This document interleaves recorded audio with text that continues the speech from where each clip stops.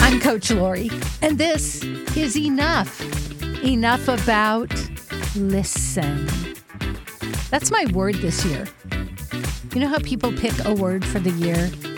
Never pick patience, I'm just saying. My word is listen. I am passionate about giving people an opportunity to talk, to be a really good listener. Now, I'm a coach, and that's what I do with my clients. I listen, but that's not all I do. There's this one activity that I love to do. You ask someone what's on their mind, and they may say, I'm worried about my mother-in-law. She's coming next week. So on one hand, you put down one finger and you ask a question. What is it about your mother-in-law coming? And they'll tell you something. And then you ask another question about what they said. And then you listen. And then you ask another question. 7 layers, 7 questions. Every time, okay, maybe not every time, but almost every time I do this activity or I have my class do it, there are tears.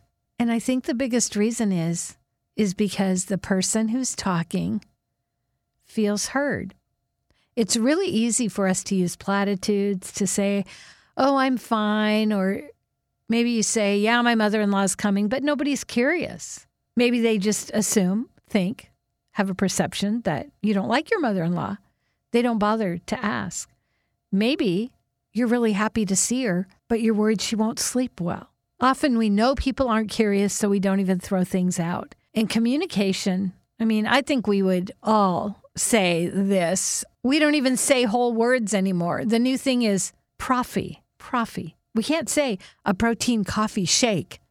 No, it's proffie. We combine our words.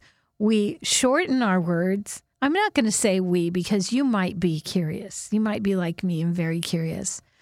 But being curious takes a little bit of effort, right? We can't be curious with everyone all the time.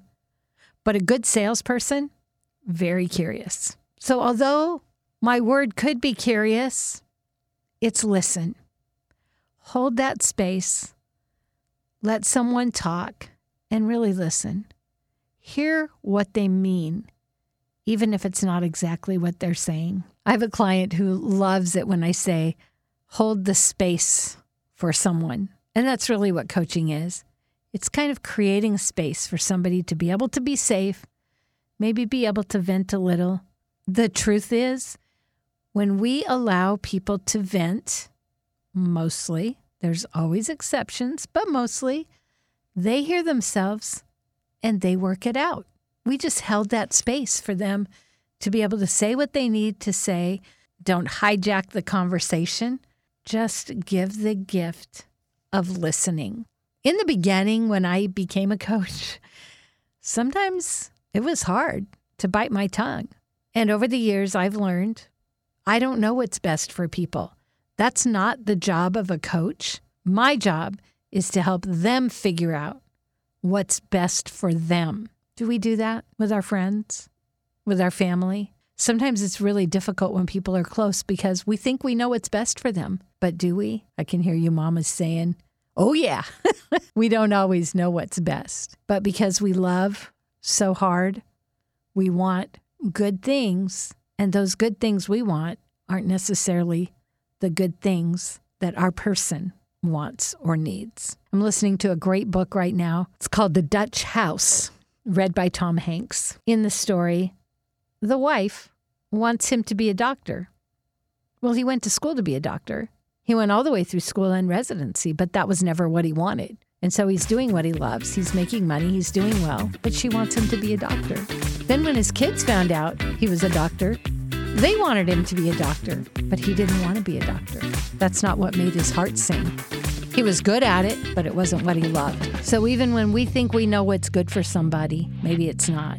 I'm Coach Lori, and this is Enough.